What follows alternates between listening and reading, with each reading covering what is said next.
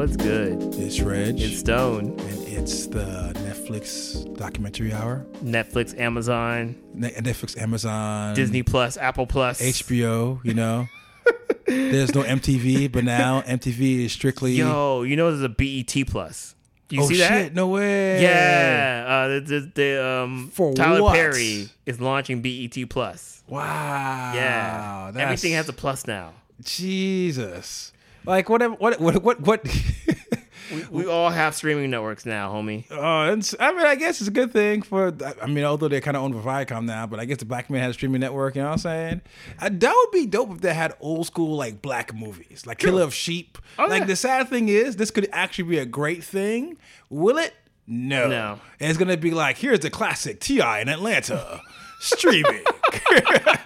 Players Club. Ice Cube's greatest movie ever. It's gonna be a whole bunch of fucking bad shit. Ooh. Anyway, speaking of streaming, there's been a couple of events. We were discussing before how Rihanna had her Savage X Fenty fashion show on mere blocks away from here. That for some reason I feel like we were overlooked. We weren't invited. I had plans. I got the invite. Oh, you did? Shit, fuck! I didn't even get that. I'm gonna go talk to my PR person and complain. Heavily. I'm not Illuminati anymore, but I'm Illuminati adjacent. Illuminati adjacent. No, I'm gonna go out there and smack her for my Prada purse. Be like, how could you? Do you know who I am? But apparently that's gonna be on Amazon. And a couple weeks ago, we had one of the greatest documentary films ever, up there with This Is Spinal Tap. Travis Scott blessed us with a glance at his life, and we all found out his life and he himself is boring as fuck. There's absolutely no substance in Mr. Scott. He is all curation. Oh, man. So, all right. So I do have to say, the trailer to this documentary was one of the best documentary trailers of all time. I was so hyped. Shouts to that editor, you know what I'm saying? Shouts to you, dog. They edited the shit out of it. You know what I'm saying? Lemonade out of lemons, you know what I'm saying? Shouts to you, Brad, out there. So I'm ready, right? I'm like, oh, man, it's Travis Scott, And look, I'm not like a super fan, but I admire the dude's work. Yeah. Rodeo was an amazing album, one of the best albums of his generation. He has a fan base. He's able to, like Astroworld was not my favorite album, but he has a vision. It was huge. It was one of my favorite of that year. He's somebody where he pops some other songs to make going back to Rihanna. He was on that Woo song. That was a great song on the fucking anthem. Yeah, he's a bona fide superstar. So I'm here for it, But that documentary, oh my God, dude. Did you watch it? A little bit. Yeah, I watched a little bit too. And I'm just like, what is this? And I get the idea is, you know what it is? The problem is that, and I kind of see it with HBO and Beyonce, obviously, where there's it's all about the content. You got to sell them the fucking content. Going back to fucking Rihanna and Fenty. It's like to have a big superstar having this big launch. You kind of go in there, you have a couple documentary filmmakers, they have all this footage, you edit it out, you put it on there, you get your X amount of streams. It justifies people paying X amount a month for your plus. Yeah. But the problem here is the fact that you got to have people who actually kind of have visions. And the thing is, I won't even say, I'm going to be cruel and say that Travis Scott isn't talented, but he's somebody where it's definitely focused on as far as he curates. He grabs things, he puts it together, and he puts it out. He's somebody where he gets great collaborators together. He's somebody where he could have, James Blake, Tame Impala, and fucking, Drake, and then have it all fucking flow together. Yeah. That's his power. But I think as a person, there's no enigma. I can never imagine me as a person saying, "Ooh, what's the secret behind Travis Scott?" Perhaps Young Thug, because he's got a lot of weird, crazy ideas, playing with gender, yada, yada, yada. I would kind of want to see the thought process there. With Travis Scott, the thought process is basically like, this is some cool shit. Then we have this shit, I'll put this shit over here. And that's kind of like, that's the beginning and the end of his genius. Nothing wrong with that. Yeah. But at the same time, does that make a riveting documentary? I don't know. Yeah, and all right, so I didn't finish it. I did go to the Twitter. Twitter finished it for me. But somebody was saying this is like the first documentary I watched where I learned nothing about the actual subject of the documentary. So apparently there's really nothing about his childhood or upbringing. It's just like, and I saw pieces of that in the beginning, but it was just edited in a way that was just super weird, and some of the visual choices I guess they were using like this like grainy VHS editing technique for things that happened last year. Somebody's going crazy with the Final Cut X filters. Exactly. Like all the plugins. Put them all. So it was weird. It was throwing me off, too, because I'm like, oh, wait, is this like 10 years ago, 15 years ago? Like, Travis Scott's not that old. Why does it look like it's from 1984? Oh, no, this is from the recording of Astroworld. So it's like 2 years ago. They called up the Stranger Things fucking special effects team. Yeah. I mean, I guess we got that Netflix money. Yeah. But it was just like all these weird, just like style choices. There's no like common thread. It was just like random things edited together. And I think it was just kind of done in a way that, I don't know, just bored me. Just really, truly bored me. And I feel like that's one of the things about Netflix is just like they don't have like a gatekeeper, right? Like they just give you the money and you do shit and you just put it up.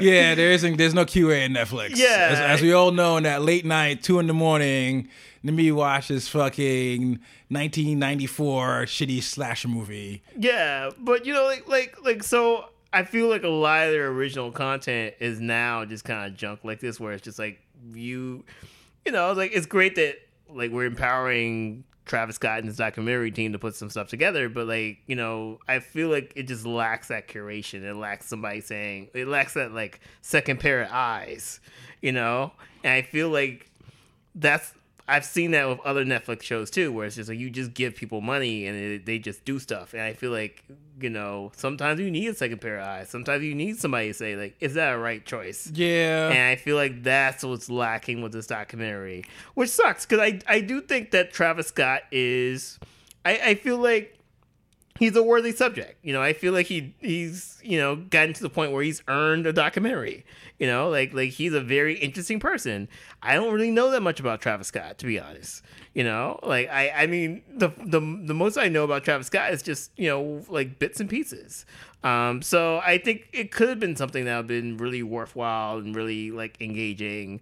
He has like the Kardashian stuff. Maybe they got to that in the documentary. I don't know, but like even like how he went from like this dude in Houston to now in Calabasas with the Kardashians. Like where did that connection come from? But I wonder if the problem is also that, like, going back to the idea of the second pair of eyes, is where usually documentarians you're kind of following around, and you aren't really, generally it's frowned upon to pay the subjects, and generally it's frowned upon to give the subjects power over editing. You're kind of there as a fly on the wall. You look at, you're a third party. The goal. I'm just saying it happens all the time, but in general, the idea behind a documentary is the fact of where they're objective. Obviously, after the fact, documentaries are edited to have a slant. I don't think anybody wants to see a documentary from a point of view, which is kind of like this, but in general. Yeah. I think the problem there is also the fact of where it's not really a documentary. It's just like, here's a whole bunch of footage of Travis Scott, which he kind of edited to make sure that it looks cool, but there's no real meat there. And it's something where, like it'd be nice to see, it's even with, let's say, and like I said, what's weird is there's been a long history of documentaries that, even though they're kind of commissioned, they still show another side. Like you have Metallica, Some Kind of Monster, which basically was like weird, basically like for every metalhead's dream, watching a band in therapy for 2 hours. But it was riveting to kind of see these multi-million-dollar creatives work out their issues for having this project they're doing. And I think the problem with like Travis Scott in general, and there's a lot of the things, is everything is so Instagram curated that you can't really be seen uncool. And I think that's a problem because by the nature of a good documentary, it's uncool. Yeah. Yeah, and I mean, there's no struggle there. I mean, there is that clip in that part of the documentary where he got arrested, but it was kind of glossed over in a way, and just kind of they moved on to the next. That could have been something that's like really engaging. It's really messed up that he was like arrested for just telling the venue to turn the lights off or something like that, and people were scared that he was going to incite a riot. That was really messed up. Police overreach. There's a lot of things that they could have went there with. And then like that was just glossed over. And then there's another scene where he's just at his grandmother's house, and that's a random scene, and he pulls away in his Lambo.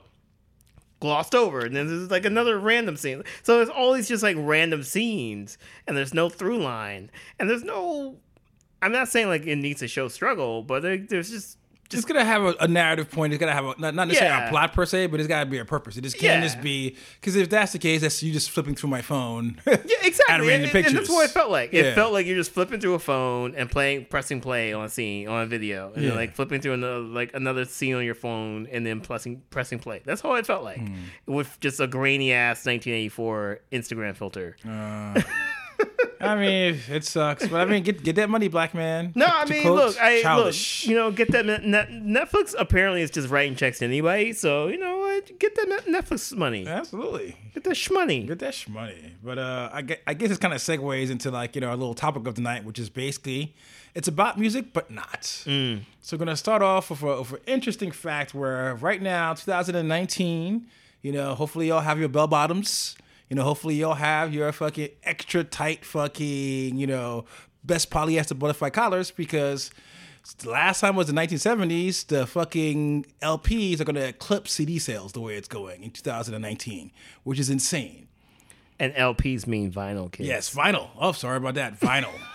So vinyl basically has killed off CD, like a weird revenge movie.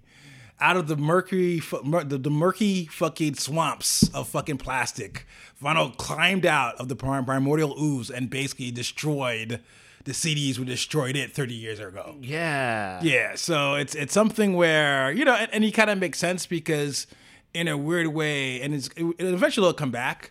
But right now, CDs are kind of seen as tacky, cheap, plastic. That's my dad uses CDs, you know what I'm saying? But vinyl is like an heirloom, you know what I'm saying? It's just like, it's like Rolexes. It's like, you don't buy the vinyl for me. You buy it for your future grandchildren. And obviously I know this because I own many Rolexes, guys and girls out there. Just balling out over here. But yeah. But yeah, and I would assume that this is new vinyl, right? So this is like the new shrink wrapped. I don't know. I mean, it is new vinyl. And it is definitely new vinyl. But the reason why I bring it up is because it's definitely new vinyl. But also the crazy fact is how many of these are repressings? Like it's for even relatively recent bands, like Radiohead has had like 3 or 4 vinyl pressings of OK Computer. So it's just like and they aren't different. It's like a lot of them have like these crazy new tracks. It's like, maybe one time they added some bonus material. Besides that, it's just been like, remastered. Or even, I saw a repressing of Aretha Franklin. It's like her gospel album, like live in Inglewood or something like that. It was like Crenshaw, Inglewood, Baptist Choir or whatever. I saw a repressing of that.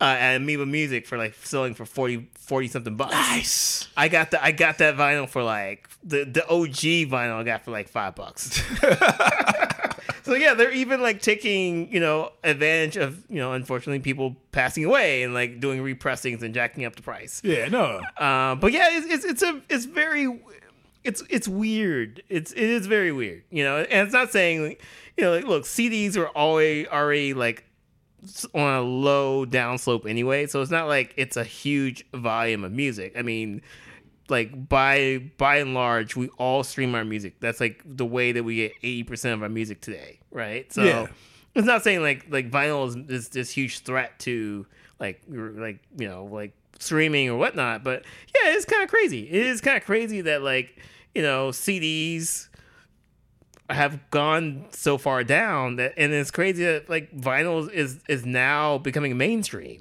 It used to be like you had Urban Outfitters, dirty hipsters. Yeah. Like you had to be a music nerd. You had to like go and get your dad's turntable or something. Like you're like that dirty hipster. You have to be a crate digger. You have to be a producer. You have to be like this aesthetic. And now like vinyl is just like going out like and buying like a t-shirt now. Like it's like this weird mainstream thing that like kids are getting into, and I know older people are getting into because like, oh, the kids are doing it, so like back in my day I did this. I'm gonna start doing it again. Like it's just crazy. This is how I'm gonna bond with my son, even though he hates me. And I've worked at a law firm for 20-hour days for the last 4 years. Now we'll all bond together. We'll walk into the Urban Outfitters and pick up that Jimi Hendrix "Are You Experienced?" and we'll look into each other's eyes, and he'll forgive me for all the abandonment issues he's growing up with.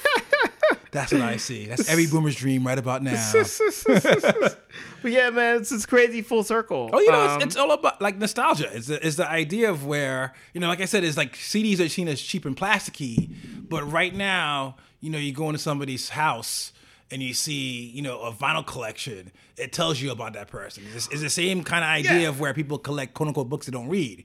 It's like, oh, I am this person. This is my identifier. This is my thing. This is my, this is my this is how I show I'm cool. I'm one of the hip cats. Yeah, no, but that's the thing. I feel like it's moved beyond nostalgia now. Like it's moved to just being a mainstream thing. Like, it was like nostalgia. It was like, oh yeah, like going and my digging dusty crates. fingers. Look at these paper cuts. Look at these paper cuts I've accumulated. That, rare first pressing Beatles album from 1955. Mono only, bro. When they're in Berlin. It used to be that, and now I feel like it's like, oh no, I'm just gonna buy like the Childish Gambino album. I'm gonna buy the Travis Scott album. Yeah, I'll just go to pre-order it and there it'll come. Yeah, Amazon. Yeah, and or like they'll buy the merch directly from the artist. I know like Tyler the Creator like sells tons of vinyl. Oh yeah, direct. Yeah, absolutely. And I owned the last record. Yeah, and it's like a way for them, not like fans to say like, okay, great, I'm gonna go to your website and put money in your pocket, and I'm gonna get something in return, which is a physical manifestation of like your album. So I think it's beyond like nostalgia. I think it's just we're still looking for those tangible things. Yeah, and it kind of goes back to some other music news where evil Taylor Swift, the Wicked Witch of the West, was out there #1 perched for minions guarding her castle, and out of nowhere, Tool shows up and knocks her off her perch. So Tool has a #1 album in the U.S. Wow. Which is a big feat for basically a hard rock metal band in 2019, because we all know how popping that genre is. A lot of crazy new ideas are happening in hard rock and metal. But the interesting thing about that is, going back to the CD, is the fact of where the only physical release for this was basically this deluxe package, where basically it's $45. It's, I think, 2 CDs. And it comes in a case where the case itself plays the music videos and has speakers. What? So basically, it's like a USB, you unfold it. There's a huge booklet of fucking art, and there's a video player when you unfold it, and it'll show you trippy Tool shit, and it'll play the music through the fucking speakers. Whoa. So, and then basically it's so popping where because I saw it, and you kind of seen it on Twitter. I was like, oh, it's on pre-sale. Apparently they sold out of those son of bitches. Oh, of course. And then so they had another repressing, but bringing it back, so they dethroned Taylor Swift. And what's kind of interesting is looking at the numbers, they had very small streaming numbers. Most of those sales came from actual physical bought downloads, which makes sense because any hardcore Tool fan is probably too old enough to understand how to use Spotify. And also, a third of those sales were from those CDs. Yeah. So once again, you've got this band selling you these records, selling you this this piece of physical thing, even in the era of streaming, and that physical thing sold like fucking hotcakes, enough where they're flipping it on eBay. That's amazing. Yeah, so it's that's truly amazing. Yeah, because I saw it and I was like, oh, that's some crazy ass shit. And I was like, I'm not spending $45, but apparently I was dumb because I could have made some fucking money putting that bitch right back on sale. But it kind of makes sense in a weird way because, particularly with that fan base where they're used to seeing something physical, they grew up in CDs because that's when they became huge, and it's also something cool and trippy. So you've got these people who've got this disposable income and they want to kind of support the band. Yeah. And rather than, being the old fogies that they should be and going into the iTunes store and hitting download as opposed to streaming it, they're like, all right, cool, I'll buy this piece of kitsch. It's not that big of a deal. I haven't bought a new record since Pearl Jam's last one. Yeah. And it's kind of cool to kind of see that kind of, basically it's rare to see a band hit #1 nowadays based on actual sales. Yeah. And they fucking did it. So that's another crazy trippy fucking thing. That's crazy. Yeah. That's mad crazy. Yeah. Like I'm a Tool fan. Like, I'm not saying I'm a super fan, but I enjoy the music. But yeah, like that's actually really beautiful. Like, that opens up so many doors now for artists.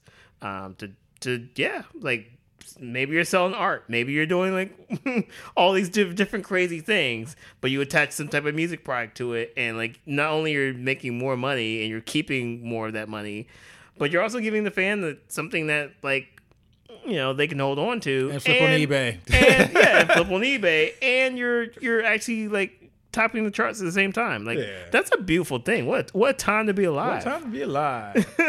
And so, like, when we were discussing it, it kind of goes out to, because there's a documentary flying around that Vice News did on Brett Fires. Brett Fayez. Fayez? I can't always pronounce it. Brett Fayez? But anyway, the dude who sung the hook on Goldlink's Crew. You know what I'm saying? I'm not going to even bother trying to sing it because I can't sing for shit and it'll embarrass myself. Yeah, it's a little like mumbly too. It's a little smooth. It has a melody, but it's a little mumbly. Yeah, but anyway, so Vice News introduces them and basically interviews them. And long story short, it's basically looking at people going the DIY route where, it's him and his manager. That, after that song became a huge gargantuan hit, record labels came a-calling. They said they looked at Chance the Rapper. So what he was doing outside of the record label fucking system, and basically just kind of configured it where, they just basically do it on themselves, where they look at the streams, they put the albums up themselves, they pay for the albums themselves, they plan the tours out based on the algorithm. It's basically they've kind of become their own, and it's kind of, I don't want to say record label themselves, but a lot of the plannings into promotion and everything else they've taken upon themselves to kind of do. And they've done that in a very 2019 kind of way, where, and not to say that algorithm, things that didn't exist before, those tools are kind of always available, but it's kind of interesting to see kind of, the artist and the manager kind of approach it from a very mathematical kind of business standpoint. Yeah. Where it's like, all right, they love this single over here because I think they basically what I liked about it was about super fans. They're like, all right, we know that, beyond streams, because you got a lot of people who stream shit all the time. It's part of playlists, yada, yada, yada. But we know that, in this city, we've got X amount of thousand people who've played, the album, specifically the album itself, X amount of times, and they really love the band. So we know that if we market it towards them, that the chance of them kind of showing up, because obviously he's one of their favorite artists, is very high. Yeah. As opposed to like, all right, let's go, I guess, there's a lot of weird, at a certain point, this well, because you throw shows. There's like a tour corridor, you kind of see. Like leg one, leg two. Whereas like you'll definitely hit your New Yorks. You might hit your Phillies. But then are you really going to hit your, let's say, and your Washington, D.C.'s on the East Coast. Yeah. But are you really going to hit, like, let's say, your Syracuse. Yeah. Or your Albany's. Yeah. Things kind of change. But by them kind of looking at these numbers, they're able to kind of see it. And what I find fascinating is, they kind of made mention of it, is the streaming numbers are so low that primarily they're using streaming just to kind of see where the interest is. Yeah. Not like, oh shit, I'm going to take this 0.0008 cents and fucking blow the fuck out. Yeah. All right. Side note, I actually did go to a concert in Albany this past weekend. You did? How was the Cardi B? It was actually dope as hell. No, I don't doubt it. But in a way that, because I'm like, I don't want to go on tangent, but like Cardi B played Upstate New York. I didn't know what to expect, but like it was packed out. People going crazy. People knew all the songs. People know songs from the mixtape. So yeah, like I'm actually, because I was kind of curious, and just I'll connect this back to the Brett Fayez thing. I was kind of curious, like, why is she playing the show in like Saratoga Springs, which is like 45 minutes north of Albany, in the middle of nowhere, and like this, it's red state New York, like Trump, like voters, Trump bumper stickers everywhere. It's red state New York, right? And like, why is Cardi B playing the show? And I'm like, maybe, and I'm sitting there, and there's like 10, 15,000 people. Everybody's going crazy. And I'm just like, oh, snap. Like there must have been some data saying, like, this is a place to go. And she even said, like, this is probably one of my top 5 shows that I've ever performed. Which I don't know if she's like, we love you, Cleveland. I don't know if she's just like saying some shit. But, like, it seems sincere. But I was like, yeah, like this might be this weird quirk where you have these algorithms and you have this data now that can show you like these like places that you would never think about, like Albany or like upstate New York. Like obviously you're gonna play the New Yorks, the Phillies, like the DCs or whatever. But like you might have LA's, Atlanta, but like you might have these pockets in quote unquote middle America that you might have never known about until you like start looking at your data. And it was kind of crazy to see, like again, like when you have a crowd like that's in the middle of nowhere, and they're like they know your first mixtape or your like or the Gangsta Bitch mixtape, like that's crazy. That's great. That's real crazy to kind of see, because you make these assumptions about these areas. But so yeah, like it's a cool. I mean, we joke about the algorithm, but like it can be used for good sometimes. Yeah, and that goes into basically the last thing I wanted to discuss was Estero. So Estero was for you little kids out there, for you youngins. Estero was this avant-garde art. Avant-garde, is that fair? I guess avant-garde-ish. I don't know. experimentally. I feel like those words are loaded. Where it's like it's just weird. Somebody's playing kazoo, or there's a computer dying. Like Annie DeFranco or anything. Yeah, no. But somebody who's a little bit more on the artsy side of the R&B Canadian. Shouts to O Canada. And then basically she came out, and then she had a career in the late 90s, early aughts, I believe. Like 98. Yeah. But she's been doing dope music since. For you young kids, actually, a lot of her old producers helped this guy called The Weeknd when he came out also. Shouts to Doc McKinney. But anyway, so she, long story short, is working on some new stuff, put some of that new stuff on Spotify, but here's the fucking hook. That new stuff plays for about X amount of minutes and stops. And basically it's her pleading with the fucking listener to actually go download the song on like Bandcamp or through other places.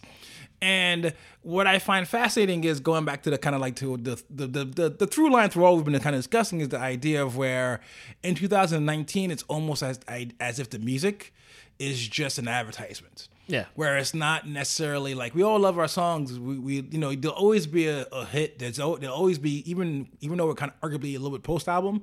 There'll always be huge hit singles. There'll always be big albums.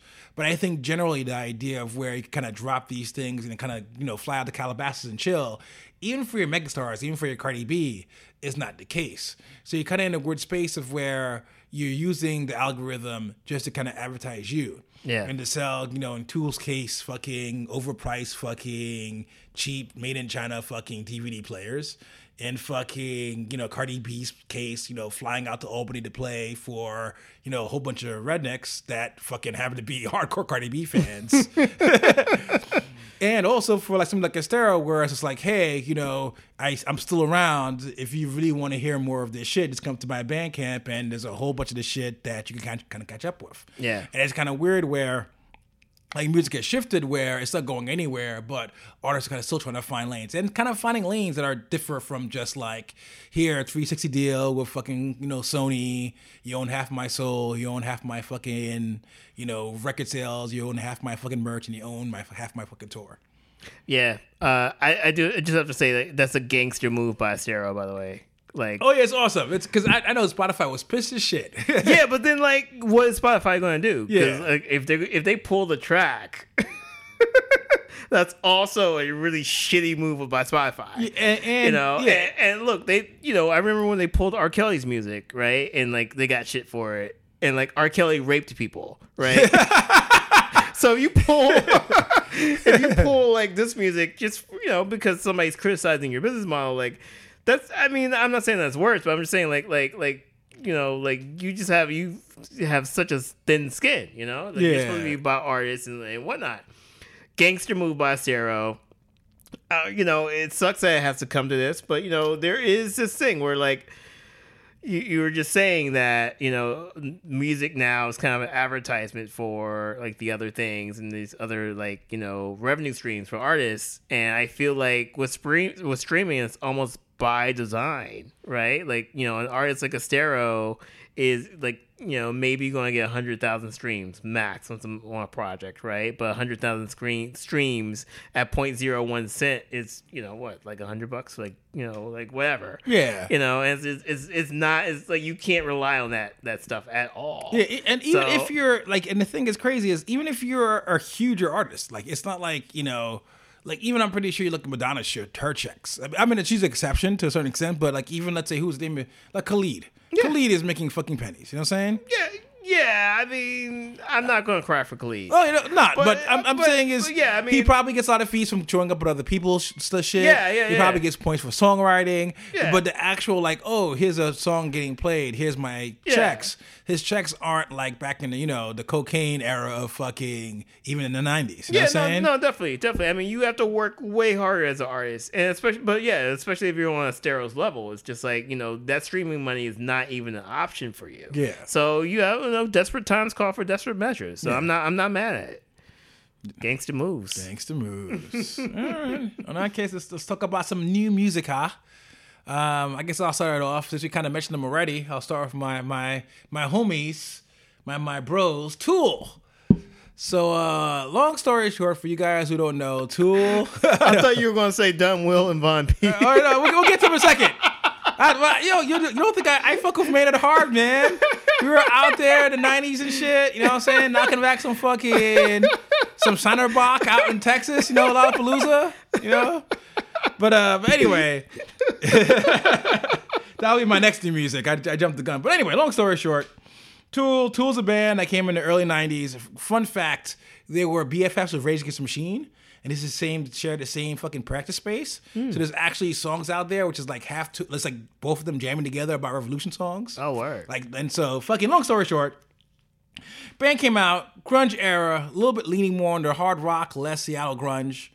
Around the time of their second album, they made a weird artistic leap into kind of art metal, where they would have these crazy stage shows, and it was all trippy, and it would have these interludes, and fucking the musicianship itself kind of stepped up, where they kind of went from, you know, this more fancy, artier leaning hard rock into basically like actually not even almost prog rock. Yeah. Like right now, you can make the argument that as far as prog rock is concerned, Tool is the biggest prog rock band in the world outside of, let's say, your Pink Floyd, who are still kind of kicking around. Yeah. Like for a quote unquote young band, they're the biggest young prog band out there. Furthermore, by the nature of what they do and how popular they are, they probably, in the intersection of prog rock and the intersection of metal and the intersection of hard rock, they're probably, you know, top 5 across those 3 demographics easy. Yeah. Like I can't think of, you know, they go on stadium tours and they sell those stadiums out.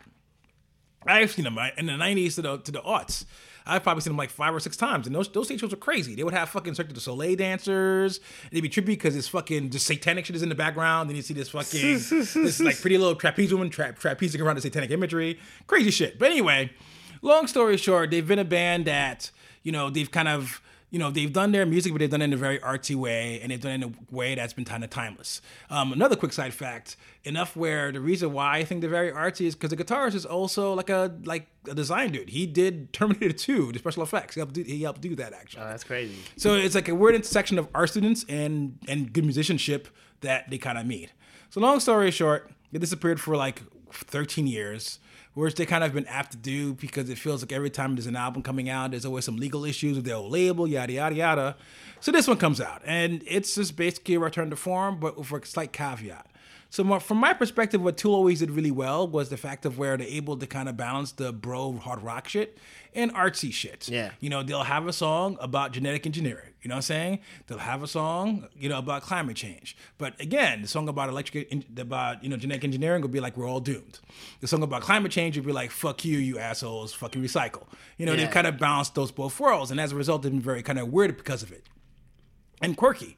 This album is very, by the numbers for them, it's very great. It's the greatest hits. But there's nothing weird about it.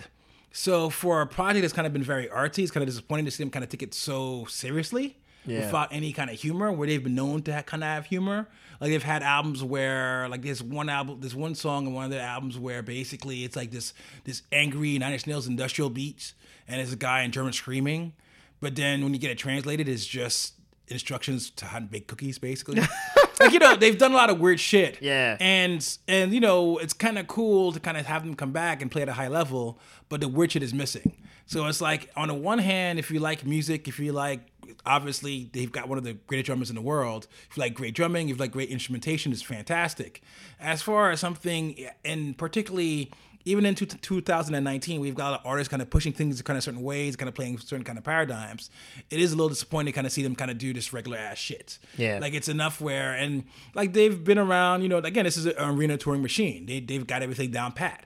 Enough where I was looking for a drummer friend of mine, JC, where I was like, you could even tell like they've got their own Tool scale. Where like they play these notes a certain kind of way, and they, you know, play them backwards and forwards, and you have a lot of that. And not to say these songs are bad, they're actually pretty great, but at a certain time, you kind of see this band kind of hit the, you know, where a lot of bands would be kind of going more and more experimental. They've kind of, you know, become more conservative.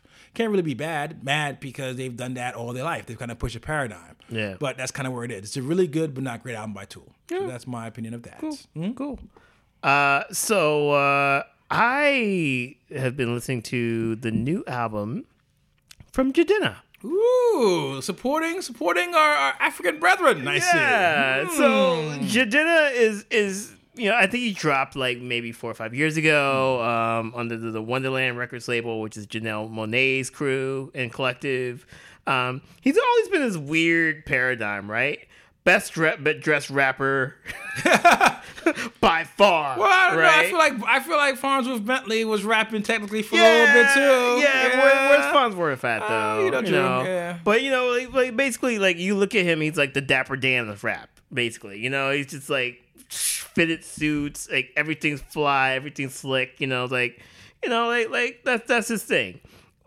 But his music was like all over the place. Like he had this track Classic Man, which is like a really dope track actually. Like just kind of like, like matched his aesthetic where like, he's dressed in these suits and is all bespoke and tailored. And this was kind of like a track that was like the soundtrack of that. So Classic Man. It had a little TJ Mustard bite off beat behind it too. Yeah. But I think like his music has been all over the place. He's like done trap music. He's done like hip hop. Like it's just been like a clusterfuck and mismatch of styles.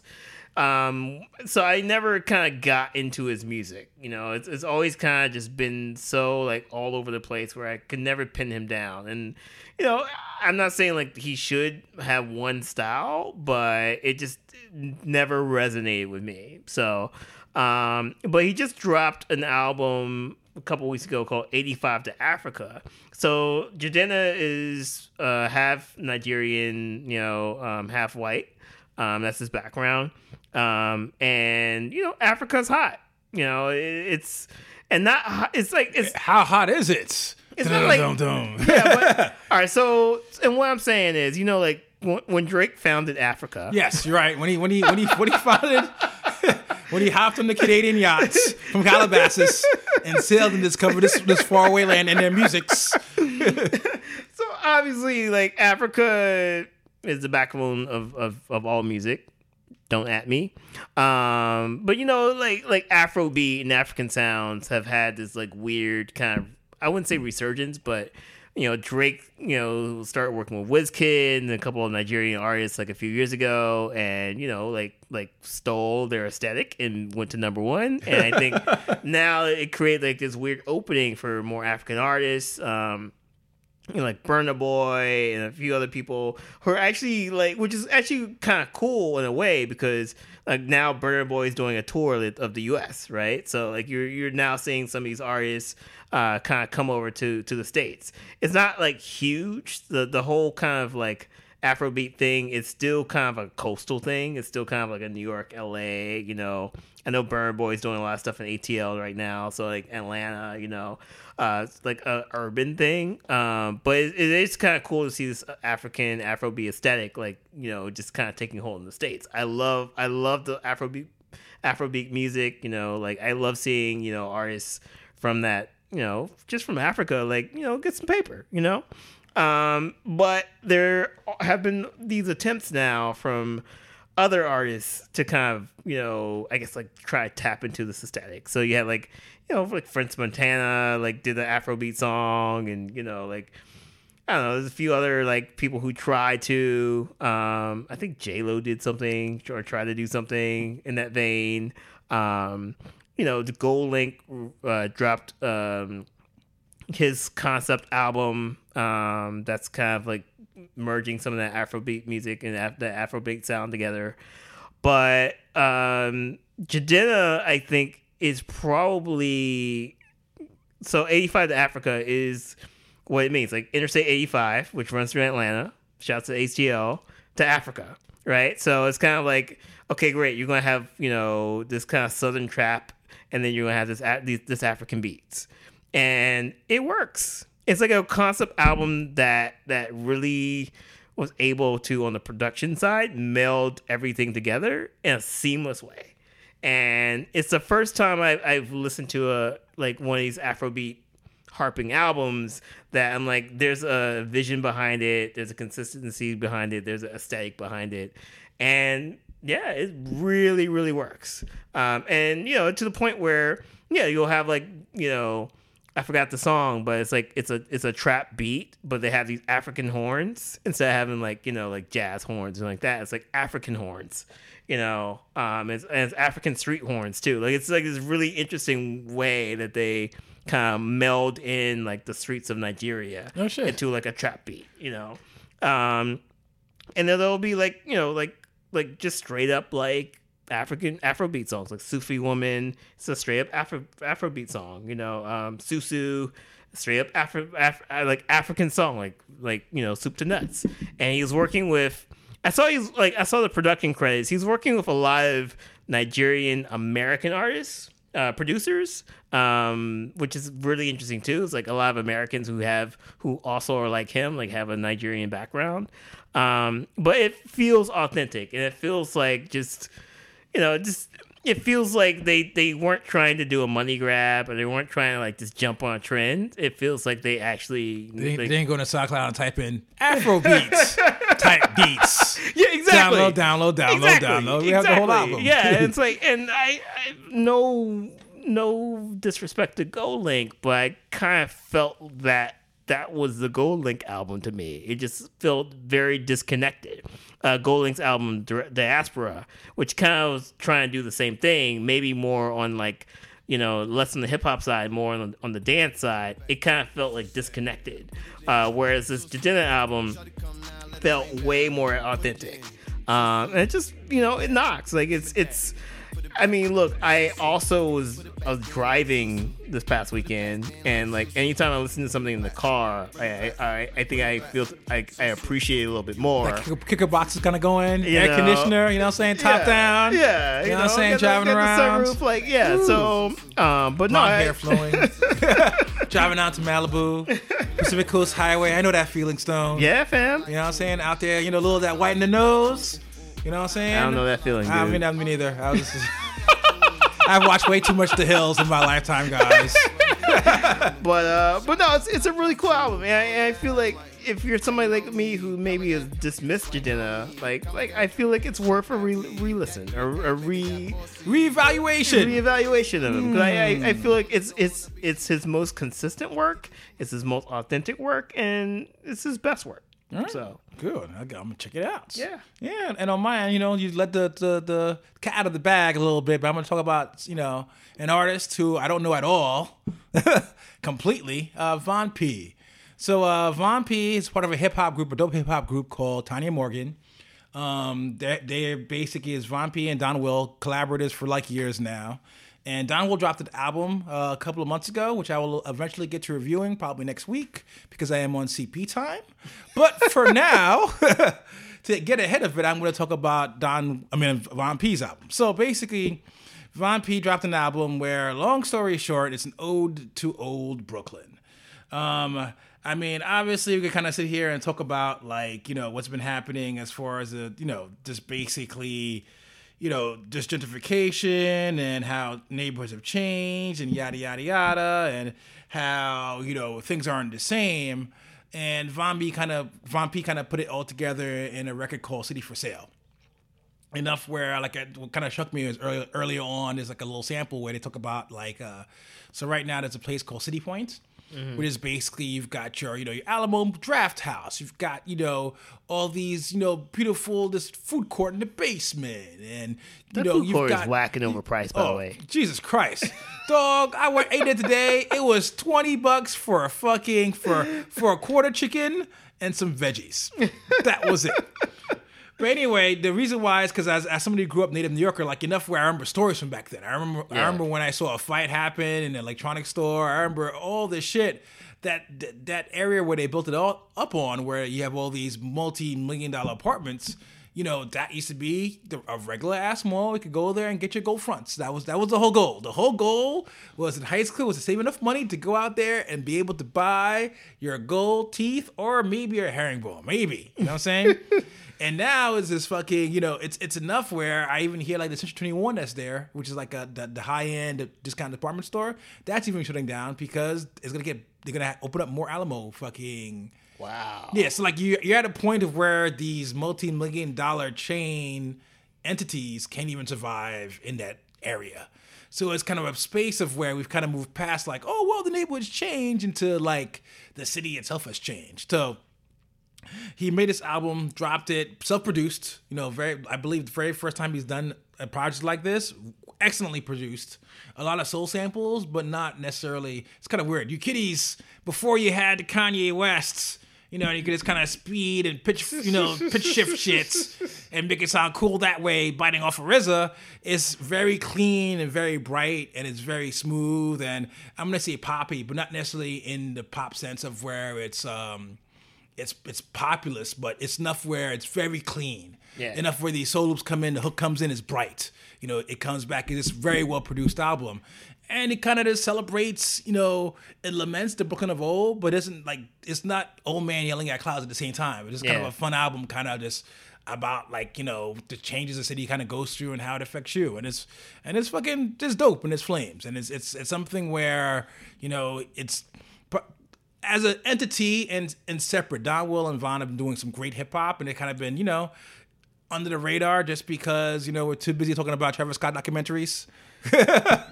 Yeah, no, definitely. But it's just a great record. Came out fucking last weekend. Props to him, man. You know what I'm shout out to Von P, Don Will. Like those dudes they've been on their grind for years now. Yes. But I think maybe this is not the case. Like if y'all listening, like hit me up.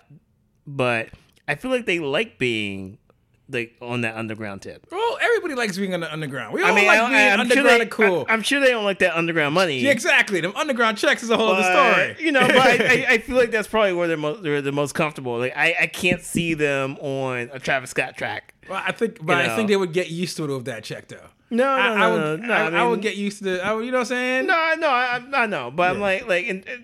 All I'm trying to say is like that aesthetic works well for them. Of course, I think it's something where we use the term like backpacker as a slur in the hip hop community, but like that kind of aesthetic is like that's what they own. You know, and I didn't even know it was backpackery because what's weird about that is, and going back to the sample, it's kind of hard because when you talk about like soul samples, it's like shit, I heard it before.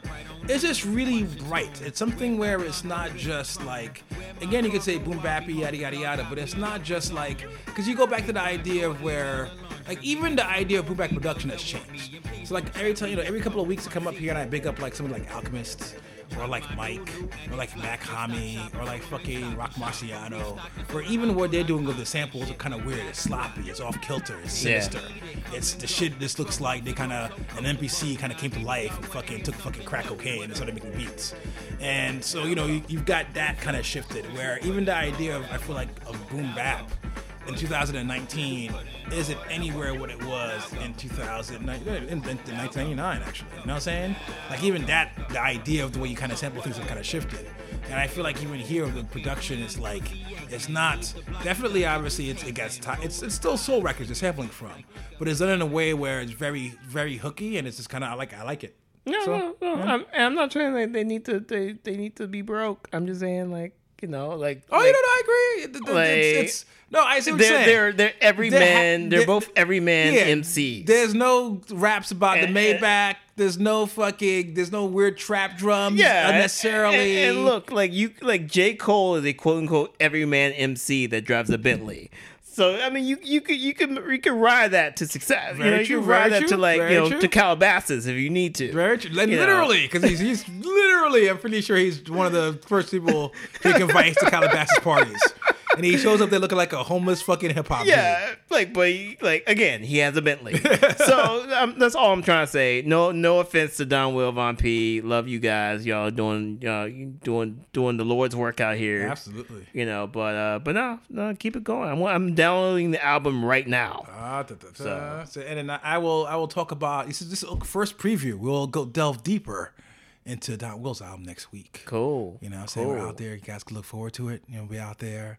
Just sipping some cognac, probably digesting the oral, the flavor in our ears as we sit back and just consume his work. That's right. But, and that's about it. Thank you all for listening, giving us the clicks. Give us the comments, give us love, give us the hate. Yeah. But as usual, just thank you for your time, and we will see I don't know. I don't know what we do, y'all. Oh, probably C though, because you know what I'm saying. It's all about technology. You know what I'm saying. Y'all worried about these smart speakers. You know what I'm saying. What about the phones? What about your TVs? How you know there's no cameras in there? You know what I'm saying. We in your house. You Black Mirror shit. Exactly. Black Mirror shit. You know what I'm saying. That's the way y'all gotta stay woke. That's the problem. Y'all out here for little earbuds. You know what I'm saying. Out there for little iPhones, your little Xboxes. You don't know how it is out here. You know what I'm saying. Y'all gotta be careful. You know what I'm saying. CIA out here, FBI out here, trying to get all of us. Y'all need to stay woke. And that's it for Corner Store West Coast Hood Dude. Nah, shh. We love y'all. See y'all next week. Peace.